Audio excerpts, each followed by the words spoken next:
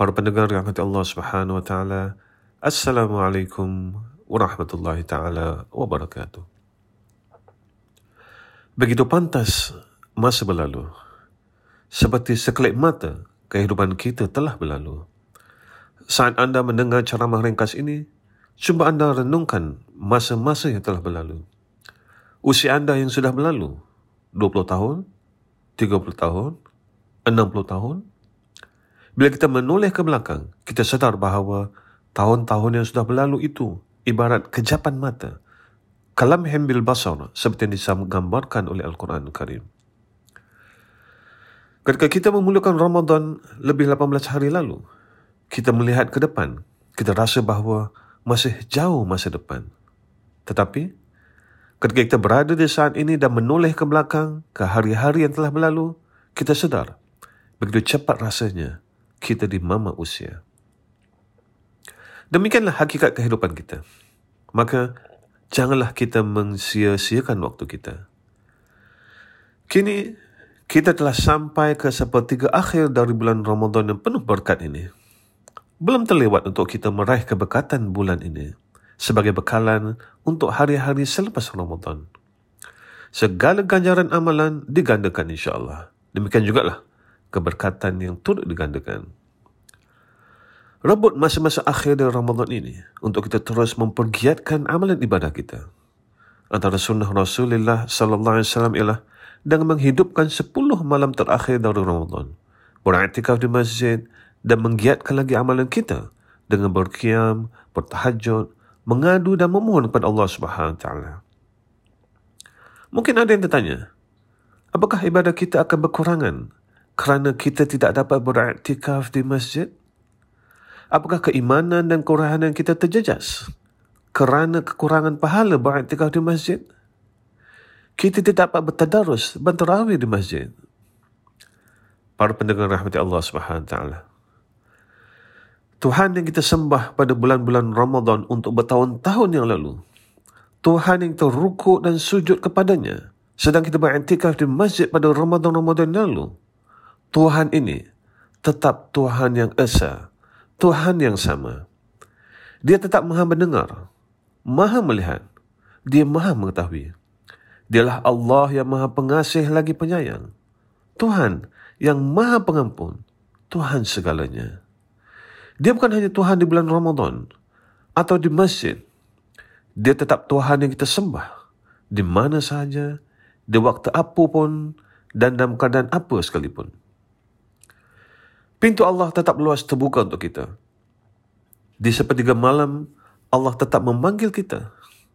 Adakah mereka yang meminta? Akan aku beri. Adakah mereka yang berdoa? Akan aku kabulkan. Adakah mereka yang beristighfar dan meminta ampun? Akan aku ampunkan. Kita tak seharusnya merasakan bahawa kita kerugian hanya kerana kita tidak dapat beriktikaf, bersolat dan beribadah di masjid. Yakinlah, Allah itu maha adil. Allah maha bijaksana. Allah menguji kita dengan ujian COVID-19. Ramadan lalu, kita tidak berkesempatan langsung untuk ke masjid. Kita sabar, kita bersyukur. Alhamdulillah, keadaan sekarang bertambah baik. Walaupun keadaan masih berisiko. Ramadan ini kita dapat menunaikan tarawih di masjid, bertadarus dan berqiyam dan bertahajud di masjid. Walaupun dengan amat terbatas dan dengan langkah-langkah keselamatan. Tetapi, ia tetap lebih baik dari Ramadan lalu. Maka, bersyukurlah.